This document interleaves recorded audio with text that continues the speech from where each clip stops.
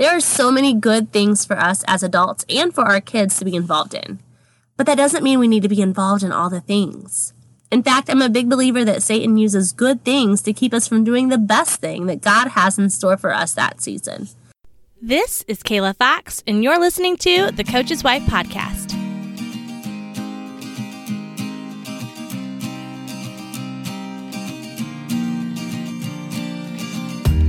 Welcome to the Coach's Wife Podcast. Here, we talk about everything from what it's really like being married to a coach, how we deal with critical fans, the ministry of the coaching family, and everything in between. I'm your host, Kayla Fox, wife of a high school football coach and founder of the Fly Fox Apparel, a Coach's Wife boutique.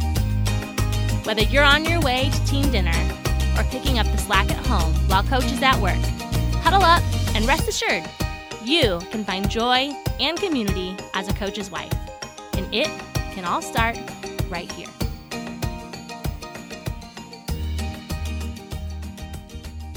Hey, how my best girlfriends?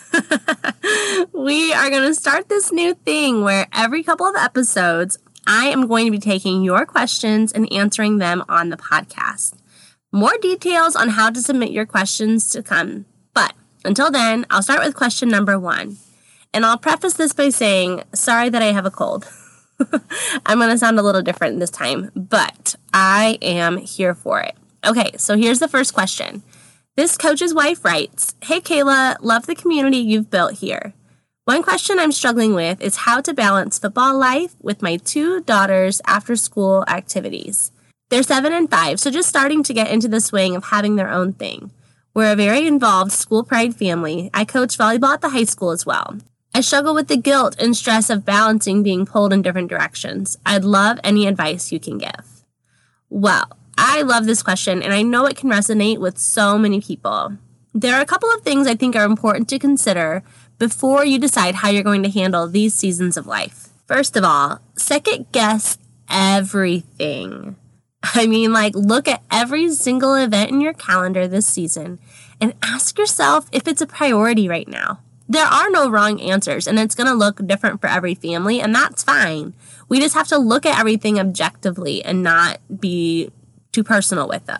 So, for instance, football season for us is always really stressful, obviously. Not just because my husband is busy coaching, but because it's also the beginning of the school year and all sorts of new programs for the kids and myself are starting up. But before we go committing to anything extra, we look at what's really important to us during that season. During football season, savoring any uninterrupted family time is very important to us. This is why we generally don't make plans on the weekends and why we don't sign up for much to be involved in during the week. Now, our kids are currently 7, 5, 3, and 2, and the older ones have the option to be in some kind of sports league during that season. And you know us, we're a big sports family, but we have decided not to have our kids do much in the way of sports at this age quite yet. Again, this is just my perspective, but for one, my husband reassures me it won't make a difference whether or not they play in high school or make the team. And 2, it's just more important to us that we have time at home together, reading books and playing games, spending high quantities of time together, than it is for us to see if our kids like certain sports. Again, this is just us, but I want to share this example because maybe you're feeling like you need permission not to be involved with everything. And if that's what you need, then here's your permission. I think sports are so good for kids, obviously. I think most of us listening to this podcast feel that way. But at such a young age, I do believe they can learn the same lessons and principles at home, just learning to get along with their siblings, trying new things at school, accepting direction from other trusted adults in their life, working together to clean the playroom. Of course there will come a day when they'll be signing up for teams, and I'm going to be all about it. But until then, I'm not adding anything into our life at home that could keep us from focusing on what we think is the most important at this time.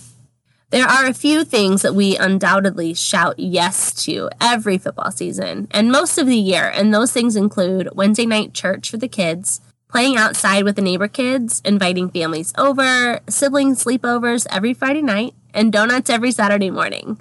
Those yeses are totally in line with what matters most to us right now. So ask yourself, what is the most important thing to you right now? What matters the most? Consider the age of your kids, whether or not it's coaching season, what you've got going on for yourself, and then see what else fits in and just scrap the rest, guilt-free. Because here's the thing. There are so many good things for us as adults and for our kids to be involved in. But that doesn't mean we need to be involved in all the things. In fact, I'm a big believer that Satan uses good things to keep us from doing the best thing that God has in store for us that season. So don't let the fact that you're a coaching family make you believe your kids must be involved in sports. Just do what's best for your family. I'm a mom of 4 kids, a coach's wife, and I run an online business. I'm asked all the time how I do it all, and frankly, it always makes me laugh because I respond in my head not very well. Listen, in my opinion, all women are superwomen, but they are only as great as the help surrounding them. I've got a husband who helps so much, and we are diligent about teaching our kids how to help around the house as well. But my favorite help is when I'm sitting in my office working as the kids are running wild upstairs, and I look out my window and see my Instacart order being delivered. Have you guys started using Instacart yet? Friend, it's a game changer. I signed up and paid $99 for the whole year, and now I order groceries from my phone, and 2 hours later, they're on my front porch. No more loading everyone up to go to the store. No more fighting baby Luke as he tries to climb out of the cart the whole time. No more opening a package of cookies to keep the kids quiet in aisle 7. None of it, guys. We just get to keep on with our lives while someone else does the work for me. One added bonus, I find we save so much money shopping this way because there are less impulse buys and I get to watch my total add up as I shop. You can sign up using my link in the show notes today to get $10 towards your first order.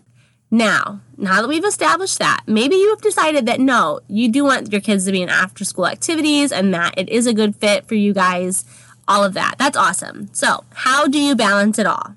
Well, friend, you are only one person, so it's impossible for you to coach after school, take your kids where they need to go, attend your husband's events all at the same time. I suggest finding help. So carpool with some friends. Maybe they can take your kids there and you can pick them up and take their kids home.